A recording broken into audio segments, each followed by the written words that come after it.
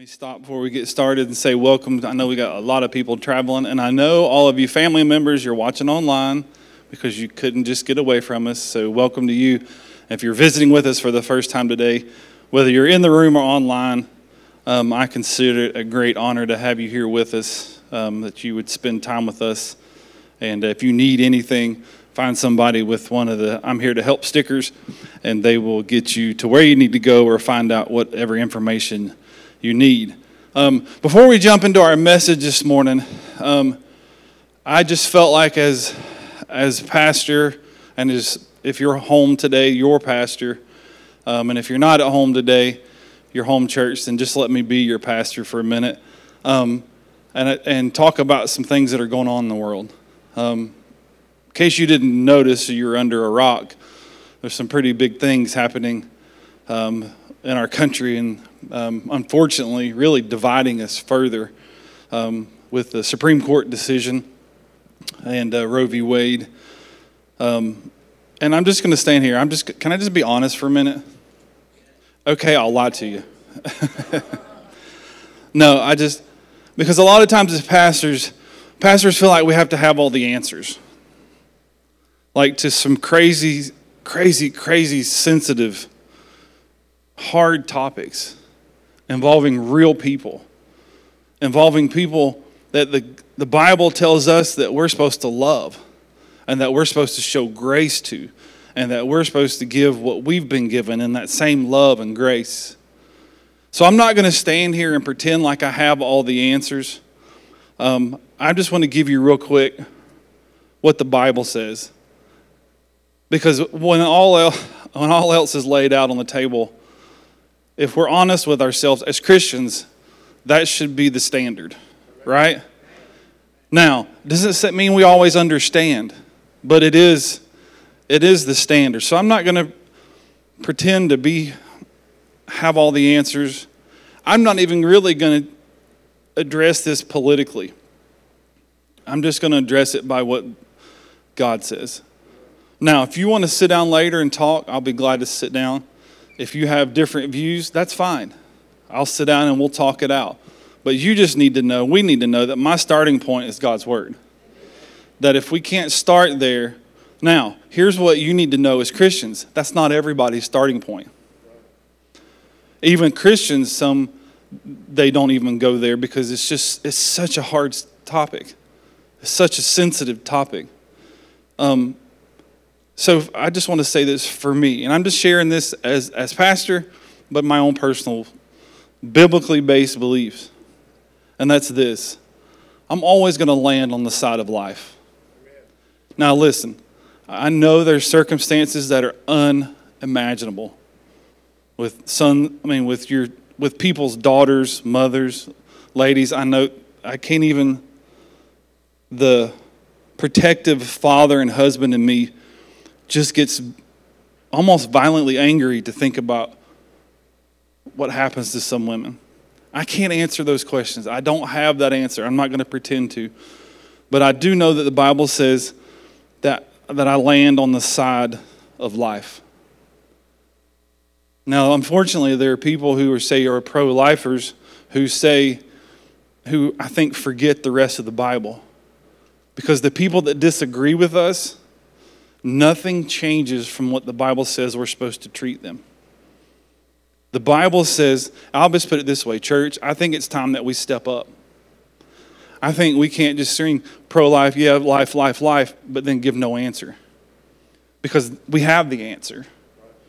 We have the answer. I've said this all along in all of my ministry career. If the church did what it was supposed to be doing as church as a whole, then we wouldn't need welfare. We wouldn't need social programs because the Bible accounts for the church taking care of people. Amen. Now, there are going to be times coming that we have now the opportunity to reach out to people, and in most cases, it's going to be females who are hurting, lost, rejected, feel alone. It's not just time we go, yeah, right, we won, woohoo, and we did, and I consider it a victory. But on the flip side of that same coin are people who are hurting, people who are lost, people who think they have no other way out think there is no other decision. And honestly, probably in a lot of cases, they've been told things that aren't true about God, things that aren't true about life. So my stance is life, but I need you to hear me, people. My stance is also love and grace and mercy. And if you've heard me teach this before, and this wasn't even my lesson, I'm going to have to hurry for my lesson. Grace and truth are two sides of the same coin. You can't have grace without truth because it's meaningless, and you can't have truth without grace because it's just mean. Truth is we land on the side of life. Grace says, I can't imagine what you're going through, but I know a God who can help. Do you see the difference? Truth is just mean, and we can bash people over the head with it. But when you flip the coin over, grace says, I've been there. I've been hurt. I've been alone. I've been scared. I've been terrified of what's next. I've been abandoned. Because the Bible says not only in love you've been freely given, but in grace you've been freely given. Grace is what God gave us we didn't deserve. The mercy side of that is God withholding what we do. So if you're asking me as a pastor, as a church and a family, we're always going to land on the side of life. And I want to give you these scriptures real quick. You've probably heard this one a lot. People are posting this one a lot, and I don't think a lot of people even really know what they're posting. They're just repeating it. The Bible says this in Jeremiah 1. It says, I knew you before you were even formed.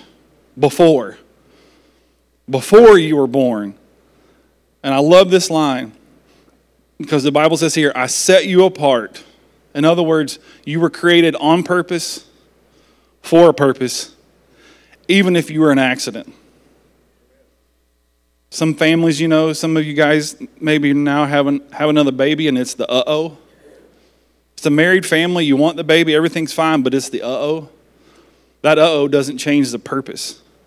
Neither does it of any other pregnancy that was unwanted, unplanned, whatever the situation may be. The Bible says God knew what was coming and they were created for a purpose, on purpose.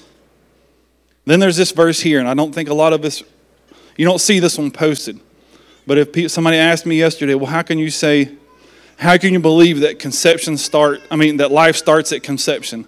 Let me show you this verse. This is in Leviticus, and it says, for the life of the flesh is in the... When conception happens, what's got to be flowing? That's the scripture that I point to people. That's how I know that the moment sperm meets egg, the Bible says that life happens. Can I explain it? No, I'm not going to try to. Will I discuss it? Certainly. But again, I know that we land on the side of life and we serve people with grace and mercy, the same thing we've been given. Amen? Amen. Why don't you, if you would, just with me one more time, why don't you stand? I just felt like we're going to pray for our country. This is bigger than one issue. God, I thank you for us as a Believers Church. I can't speak for all the other churches, all the other pastors, but just us, Father. That God, today we pray for our country. God, we pray for those who are hurting, who are lost, who are confused, who, Father God, feel abandoned. And God, we ask you today to use us to reach our community, to serve the people in our community. Father God, even those who are violently almost opposed to what we believe. God, you stood in the gap for us. And God, we're going to stand in the gap for them. God, we thank you. You bring peace where there's division. God, you bring unity. God, where things seem to be falling apart. And we thank you for it now, Father. In Jesus' name. And everybody said, Amen. Amen. Do you still love me? Yes. Good. I love you too. All right, let's jump into our message today. If you're joining us online, this is where we'll usually start. We're in this message that we've been trying to give you some practical stuff over the summer at Believers, and we wanted to give you some things you could do practically to live out the Christian life, the tools that God's given us. We've talked about the belt of truth, the helmet of salvation, and the breastplate or the breast armor of righteousness. And I want to read this verse again to you. This is where we've been hanging our hat. This is in Ephesians 6:10. And Paul says, hey, a final word. He's closing up. Be strong in the power of God. And in the next verse, verse 11, put on all the armor so you'll be able to stand against all the strategies of the devil. And then he begins to tell us what that means. For we're not fighting against flesh and blood. That man or woman or that person sitting beside you, although you think they're the enemy, they're really not. They act like the enemy, but the Bible says they're really not. We don't fight against that, but we fight against the unseen powers in the dark world, against evil spirits in the heavenly places. Long story short, the devil, he's got help and he's coming after us. He wants to get us. Verse 13, therefore, remember why when you see the word therefore in the Bible, you always want to stop and see what it's there for. It's there for a reason. He's emphasizing something. Put on every piece of God's armor so you'll be able to resist the enemy in the time of evil. Then after the battle, you will still be standing firm. In other words, you're standing upright. Then we're going to skip to verse 15. Here's the first one we're going to talk about today. And he says, for shoes, comma. Notice there's a pause there. In other words, you're going to need them. For some shoes, so some of you rednecks need to put on some shoes. Some of you all have little kids that run around. Anybody with a little kid that runs around with no shoes on, refuses to keep shoes on? Some of you adults refuse to keep shoes on.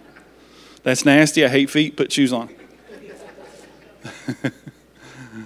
My sister-in-law was going to kill me this week. She came and had a splinter in her foot. I was the closest one.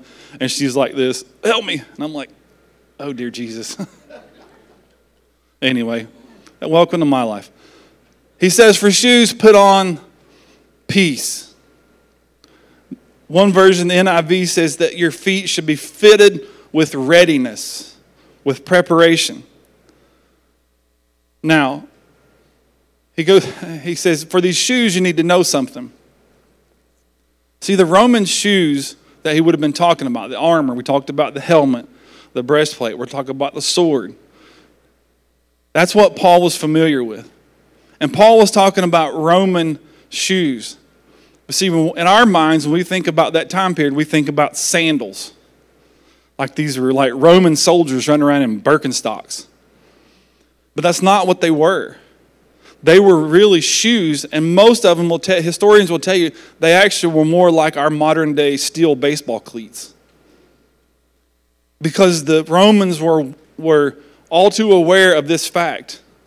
If you fell in battle, you were dead.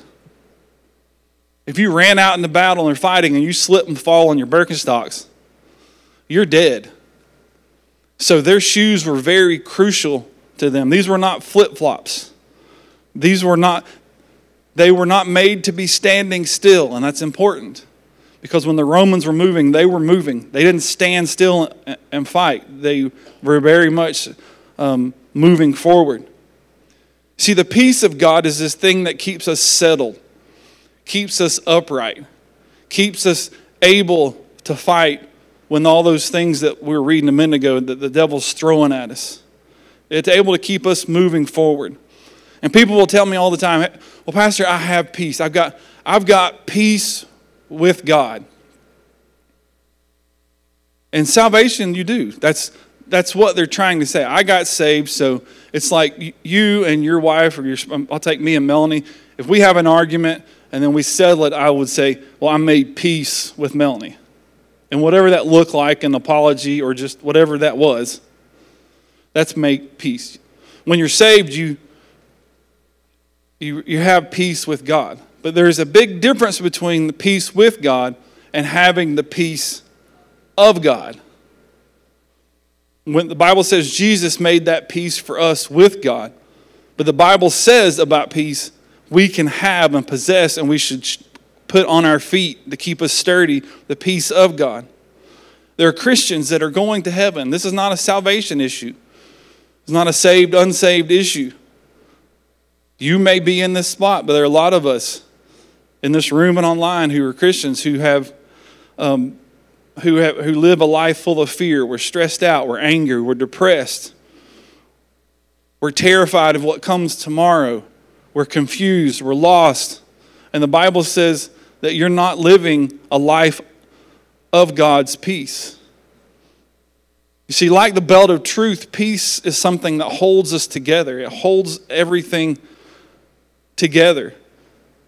If you actually look at some of the Roman armor, they were connected from their breastplate to their belts. They had leg armor, and leg armor attached to their shoes, and it kept them that supported the armor on the lower half.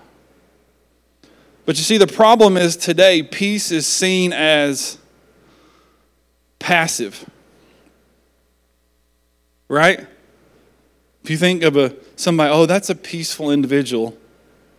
We think of somebody who's so laid back and they're just peaceful. They're not violent. They would never hurt a fly. And that's what peace is in our world today. Or it's really, honestly, peace is seen as weak. Peace is taking no action. See, that's not what God's peace is. You see, there's this, even like you think about United Nations. And the United Nations, they send out to places of war, they send out the United Nations peace keepers. And the idea is that, and I question whether it works, matter of fact, I don't think it does. They put these people who look like soldiers in places where there should be soldiers, but what do? Nothing. Put on the blue helmet, vest, hold a gun, stand there. But my presence is supposed to bring peace. See, it doesn't work that way. It's not, if you're honest, it's not real. See, God's peace is powerful, not passive. The Bible teaches us that God's peace, when it shows up, has impact on lives, has results. It overcomes. What does the Bible say about peace? That God gives us the peace that passes what? All understanding. In other words, when this noodle doesn't figure it out, why do I feel peace? I don't know. It's because God's peace goes beyond what we can figure out. See, peace is confused, or God's peace is confused with this word called with weakness. Well, peace, if you're just going to be peaceful, you're going to be weak. Well, I really believe if you really study who Jesus was, you'll realize there was nothing weak about him. And the word we get confused with is this word meekness.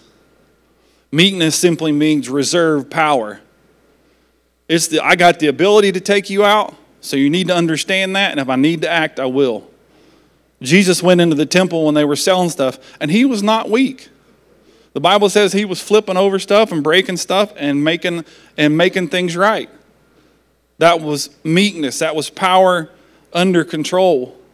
The Bible even tells us that the meek shall inherit the what? The earth. The meek that have power, not the weak with no power, the meek. The Bible actually says in Matthew 5:9 that it said, God blesses those who work for peace, for they're going to be called, those are my boys, those are my girls.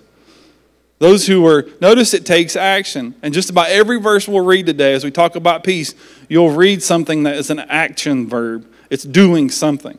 Those who work for peace. Not those who stand there and hope it shows up.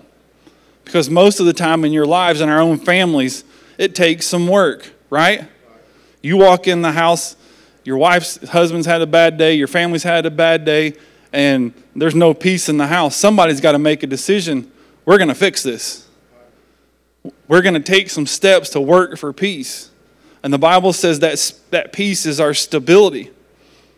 You see, the problem is, really truthfully, passivity creates problems. Because it really is people who are unwilling to deal with issues. And I'm going to tell you, there's part of this that I struggle with, because part of it, even talking about the Roe v. Wade thing today, it's not that I'm afraid of talking about it. I don't want anybody angry. I don't want to upset anybody. But the pastoral side of me, that's something we can't be passive about. We have to be active and have to communicate. Passivity often creates problems, and a lot of times in our world, it makes it worse. Okay, great, Clint. Well, if I don't have that peace, how can I increase that peace? How can I get the right shoes on? Because there are a lot of us who are running around in spiritual flip-flops. By that I mean, we're not ready. You can't respond. You can't. Now, some of you ladies, I don't know how you do it, but you can throw on these giant heels that point your toes straight down, and you're standing up on these 8-inch hills or these platforms that are that wide, and you can run across the field. Guys, we'd be done. We'd just be laying there with broke ankles. I don't know how y'all do it. But for a lot of us spiritually, we've got these flip-flops on that we just can't respond. God says, okay, I need you to pivot left. And we pivot and fall out of our shoe. And remember, the Romans knew if your shoes fell off or you slipped and fell, you were dead. And a lot of us are laying there helpless and hopeless because we just won't understand. We don't understand the peace of God. See, there are people in your... Let me tell you how to recognize it. Can you think of somebody in your mind, you don't even have to raise your hand, who you know somebody who has been through some major low spots, major garbage going on in their life, major attack in their families, major sickness, but yet they just seem happy and at peace and calm. More than likely, those are the people who understand the peace of God. Because if you're honest, that peace makes them stable enough where they're really more worried about other people's problems and they're letting God handle theirs. See, because the world was crazy around them, their feet are stable, protected, they're prepared. Ephesians, I didn't give you this verse, but you go back and look. Ephesians 6:15 says that they're fully prepared and they're growing in peace and grace. Look what 2 Peter says. It says, may God give you more and more grace as you, let's say it again, more and more peace and grace as you grow. In what? In your knowledge. In your knowledge of who? God and His Son Jesus. You want more peace? You want your shoes to be more solid? Grow. It's going to be a theme today. You're going to hear this a lot. Remember, peace, we think peace and we see passive, not active. But the power that's in God's peace is very much active. It's moving. It takes effort. Growing is something, a word that is effort. It's maybe, they use the term for the Habitat for Humanity when they go and build houses for people. And those people have to go work on other houses. They have to build what's called sweat equity. It's effort. They want to see effort into you helping somebody else so that when they help you, you've already put in your time. See, I think there's a lot of us that we just want it to show up when God's saying, listen, if you'll just grow and use these tools that I've given you and grow in the knowledge. Well, how do you do that? Simple. If you're not reading your Bible every day, get on your YouVersion Bible app. It's on our website. It's on our Facebook. It's on the screen here every day. And start today. You don't have to catch up. Just do the New Testament in a year. Every day, just read something, a little bit every time. And I promise you, you'll begin to see this peace. If you want more peace, grow. Let me show you one way it happens. Because honestly, one of the things we really, if you're visiting here, you'll hear this a lot. It's always better together. It's better when we do things together, when we support each other. Real change happens, we teach people in our small groups, in our grow groups. Real change in life happens in those groups. Now, don't laugh at me, but I know I deliver some spectacular messages. Like life-changing, impactful, you just can't consume it all, it's so good. I know that, and I appreciate your gratefulness for it. But that doesn't make you better. It's hard, 30 minutes once a week is not going to grow your peace. Spending time in His Word and then spending time with other people who are in His Word, that'll grow your peace. You demonstrate it to each other. You share life with each other. Look what Paul writes in a couple chapters early in Ephesians 4. He doesn't say just think about it. I've talked with some people I was asking them questions about when you get up in the morning and your family is right on that edge or something going on, you're thinking, do I come to church, do I not come to church? Because I was curious as to what tilts people one way or another. And I was talking to a friend, and he said this. He goes, we're coming. We just going to make, and he wasn't necessarily referring to this Bible verse. We're going to make every effort to get there. Somebody's going to have to be bleeding before we don't come. See, Paul says, listen, make every effort to keep yourselves united in the Spirit, capital S, that's God. This is why you've heard me say several times through the summer and leading up to the summer, for those of you watching online, you'll maybe watching this later, Don't disconnect during the summer.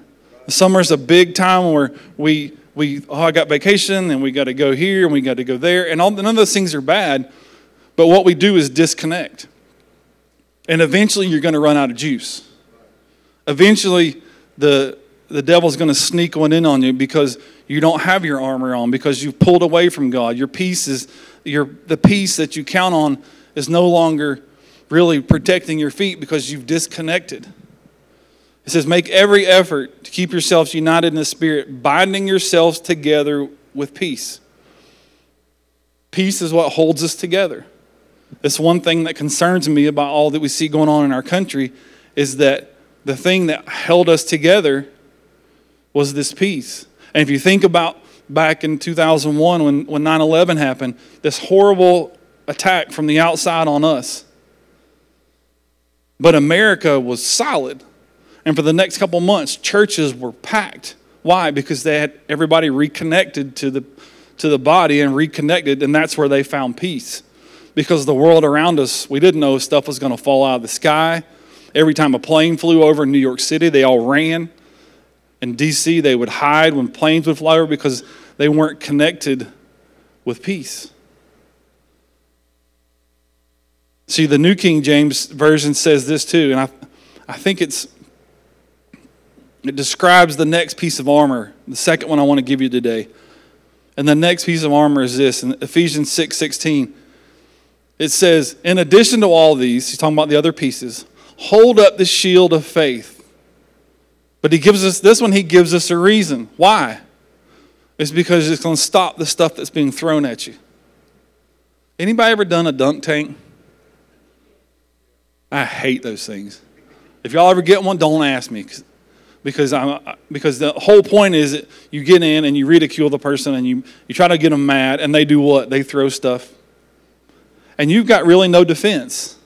Like, it would be fair game to me if they put the little lever behind you. I was like, okay, you want to hit me and dunk me, you're going to have to get the ball through me and give me a shot.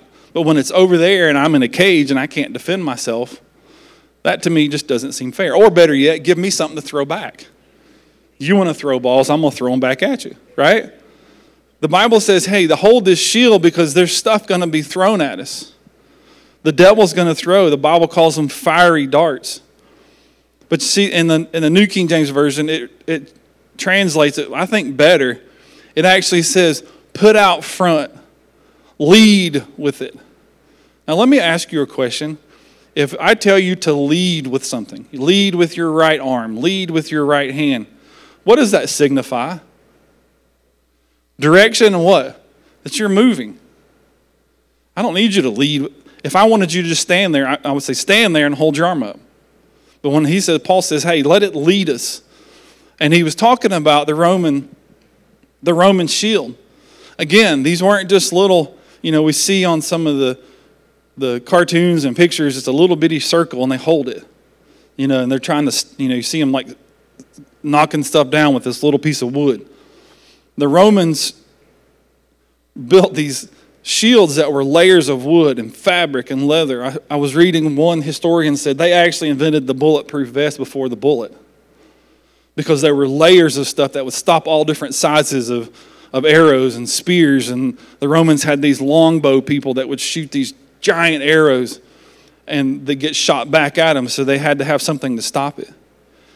The next thing, and this is what you may not have thought about this, and we'll close out with this thought today. You have the shoes of peace, the Bible says, that keep you steady, keep you on your feet, keep you moving forward. But the Romans didn't just hold a shield one man at a time. They had a formation, and they would call out the formation, and all of a sudden the whole Roman, the however many there were, sometimes there were thousands of them, they would all take those shields and throw them up like this. And what they would create was essentially a giant turtle shell. And it protected all of them. And then they would give the command to move. Well, you're shooting arrows at me from way over there, and I need to get to you. What do? They just throw up the shield. And they all just start walking. Now what's happening? There's stuff being thrown at them. They were launching stuff at them. They're trying to take them out, but they had their shields up. The Bible calls this our shield of faith. hold up that shield of faith. You see, the truth of our faith is that you're better together. And the Romans walk this out. And this is what I think Paul was talking about.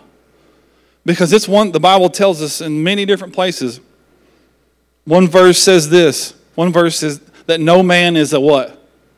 Is an island. Why? Because if you just got to hold your shield up on your own, you're still vulnerable. The Bible, I think, says when we all begin, no, we're going to do this together. We're going to rally around those. The Bible tells us another place to uphold those or undergird those who are what? Whose faith is weak. That we surround them and we throw up our shield and say, no, it's okay, we're going to do this with you. But the Bible is very specific about this shield. And actually, if you look at this word, the Greek word, and again, if you're visiting with us, this is going to make me sound a whole lot smarter than I am. I married a woman who knows Greek and Hebrew because I struggled with English. But the Greek word in Ephesians for shield literally means a door. Because the Roman shields were as big as what? Doors. So when they all threw them up.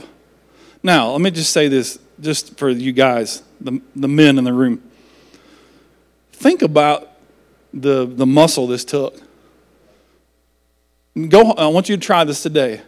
Ladies, I apologize ahead of time.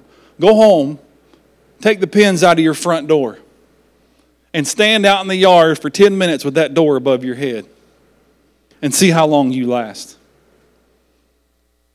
Then see what would happen if there were 10 or 12 of us out there and we all were working together at this thing. See, you can't do it. The Greek word there is a door, and Paul's comparison is telling us, hey, guard your hearts. Throw up this shield of faith together because you need to guard your heart. I gave you the breastplate to guard your vital organs. But the Bible tells us that the heart is very important. Let me ask you this. We'll go back to the front door. If you go home today, and y'all don't know this, but I picked somebody's house. And I sent one of our ushers, they're right now taking the front door off your house. Who could it be? I don't know. Now, if y'all get home and your door's gone, it wasn't me. But if I go to your home and take the front door off of it, what are you now? You're open. Your front door is wide open. All your stuff, everything, you're open for attack. Now, can you be attacked if no one ever steps foot in your door? Can you still be attacked? Oh yeah. We can make life miserable for you. Take that big catfish you caught yesterday, throw that bad boy under the couch. 2 or 3 days from now, you'll know you've been attacked. And I never entered your house. See, the devil does the same thing to us. That's why the Bible tells us, hey, you need to keep your heart protected. You don't need to be wide open, easy to take from, easy to take advantage of. This is why the devil attacks your faith, because it causes you to doubt yourself, doubt God. Weak faith is like taking the door off. Because when you understand this, I'll tell it to you this way. Faith is the door of your heart. Faith is God, I don't understand all this stuff that God's feeding me, and I have faith, but I'm trying to understand it, but faith keeps me protected. The Bible says we throw up that shield. And there are going to be times where it's just going to be you, God, and the devil. And you're going to have to throw that shield up and trust him. God, I don't understand this. I can't explain it. This is us with our daughter, Emma. There are times when we just throw the shield up and go, God, I don't understand this. I don't get it. I'm aggravated. I'm tired. I don't know how to handle this, but I'm just holding it up. And there are times, more often than not, that Melanie has to hold my shield. But there are other times when I have to go to her, okay, listen, I'll help you. I don't understand this. I don't know why it hadn't happened yet, but my faith and healing hasn't changed. But I'm keeping my shield up. You see, faith is the door to your heart. Look what the Bible tells us in Proverbs 4. It says, guard your heart above all else. Why? Because it's the thing that determines the course of your life. If you remember, we talked in the second week When you hear heart in the Bible, a lot of times they're talking about this intersection of who you are of your soul, which is your mind, your will, and your emotions. There's things that if they get out of the whack, they will lead you down some crazy paths. But the Bible says you protect your heart and guard your heart, the things you let in it. You keep that shield up because it determines the course of your life. Look at the Bible says in the New Testament, this is in Jude. But you, dear friends, must build each other up in your what? In your faith. See, there are going to be times where we have to come alongside each other and go, hey, they're struggling now, let's rally. That's another reason we teach grow groups. We want you to be in a small group so that when something happens, there's a group of people that already knows.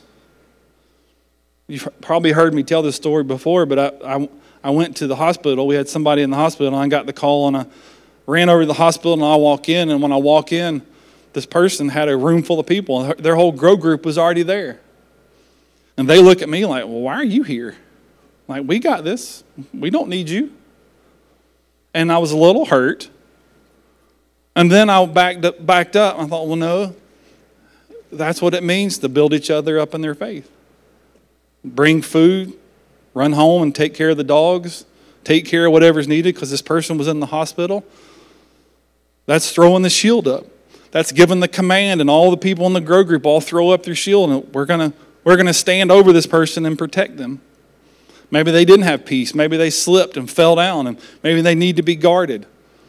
Well, I want to know if I slip and fall and there's arrows raining down on me, that the church, my group, my family, my people are doing what? They're rallying and throwing up the shield. And I don't think we think about the shield of faith as a together thing. We think about it as a me thing. You do have to have faith of your own, but the Bible says that we're supposed to be building each other up. So then you ask this question, how does the Bible say faith comes? And this, honestly, I think a lot of pastors overcomplicate this. They go too deep in, you can get deep in the theology and deep in the weeds, but I think this is simple. And I think it's as simple as what the Bible tells us. In Romans 10:17, it says, so faith comes from hearing. And then he points out, that is, let me tell you what you got to hear. Hearing the good news about who? About Jesus. That's how faith comes. I was asked not too long ago, how do I build my faith? I'm new at this. Well, let me give you another easy thing to do. Phone, YouVersion. On your YouVersion, pick a place in the Bible and it says, read it to me. Push it and listen to it. You're what? You're listening, you're hearing, right? And if the Bible's true, and we believe it is, it says if I'm hearing the Word of God and it's telling me about Jesus, then what's going to be growing in me? My faith. Because it's true for peace and it's true for faith. If you want more faith, grow. If you want more faith, you have to grow. Look at faith this way. I gave you the slide there. Faith is the fruit of God's truth planted in our hearts.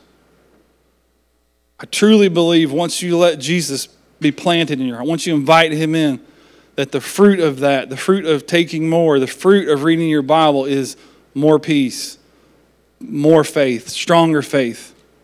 It grows. Ushers, you guys can go ahead and do your thing. See, he even gives us this way of protecting it in our hearts. Look what the Bible says here in Colossians chapter 2. This is Paul writing again. Instead of writing to the church in Ephesus, he's writing to the church at Colossus. And it says, just as you accepted Christ Jesus as your Lord, that's not enough. Now, I'm not talking, don't misquote me. Jesus is all you need for salvation. But Paul says that's just your starting point. You must continue to follow him. If you find yourself in a place, say, Clint, I just struggle and my faith is weak. I don't have that peace. I used to have it and I don't have it. Then my first question to people is, well, have you disconnected? Have you disconnected yourself from the source of that peace? Have you disconnected yourself from the body of Christ that can lift you up and help you? Because you need to keep moving. Look what he says in verse 7. He says, now, once you do that, keep going. Let your roots grow down into him. And let your lives be built on him. Not the greatest, latest book. Not Oprah Winfrey's 3 Steps to Spiritual Success. Not the greatest book of the Christian. It might be some great pastor you trust. But it says, build it on him. If you want peace, grow. If you want faith, grow. And then he says, then. Once you do this, then something's going to happen. Then your faith will grow strong in truth, just like you were taught. And you will overflow with thankfulness. Because here's the issue we need to settle. We're going to pray and then go enjoy our afternoon. Because you're harvesting one of 2 things. Because we're all harvesting. Just like I said before, we're all going one direction or another. It's just you deciding which way you're going. Even an atheist thinks they're going nowhere. I'm sorry, you're not going nowhere. It's one or the other. We're all going somewhere. So you're either harvesting in your life the fruit of God, or I think a lot of us are going to be surprised to find out that the issues we're facing are not God's fault, but we're harvesting our own weeds. Because we're all planting something. And when you plant the things of the flesh, when you plant fear, it's not rocket science. Guess what grows? Fear. When you plant despair, guess what grows? More despair. But when you say, God, I'm going to start planting your fruit, your word, and then the peace begins to come over and take over. And I think some of you are there this morning. You need to decide to plant and grow. This whole thing we're doing this summer is to give you tools so you can grow. And I believe that's what we're going to do today. That was my prayer today. Paul says this in Romans chapter 1, and we'll close with this. When we get together, I want to encourage you in your faith. Then he adds this, but I also want to be encouraged by you. You have a part to play. You have somebody to encourage. That's my prayer today. God, that we're better together. We're stronger together. Why don't you stand with me and bow your heads and then you close your eyes and we'll... God, I thank you for those people, even including me. God, I ask for encouragement. God, let my words today be encouraging to those listening. Encourage me in my faith. Encourage people in their faith. God, that the peace that passes understanding, even when life seems to be so confusing, God, your peace shores us up, gives us grip, lets us stand in some crazy times. And God, for those who are in the room today, say, Clint, I didn't let Jesus in. I haven't planted that seed of faith that my sins paid for. God, for those people this morning, let it grow in them, that you're knocking on the door of their hearts. If that's you this morning, the Bible simply says this, that you have to believe it in your heart, confess it with your mouth, that Jesus came and died for you, paid for your sin, paid for the mess that we couldn't pay for, and he rose again. You don't have to understand it. You don't have to write a 5-page paper on it. The Bible just says, I just have to believe it, that what you say is true. If that's you this morning, then you can simply say, God, I receive you. I receive your son, Jesus, and I ask you for peace. I ask you for increasing measures of faith so that I can walk out the life that you have for me. In Jesus' name. If you prayed that this morning and there's a card in front of you, you can shoot the QR code on there. We just want to send you something that says, hey, do this next. Here's the next steps. For the rest of you, God, I thank you. Again, that you encourage us with peace. You lift us up and encourage us in faith. And God, as we leave today, God, we're going to walk out. It's like we started the service. God, we're going to land on life and the life you've given us, the life you create. And God, we're going to show people grace and mercy, God, and show them the truth of who you are. And God, we thank you for it now. Thank you for life now. Thank you, Father God, that you bring us and give us that life. And I thank you for it now, Father. In Jesus' name. And everybody said,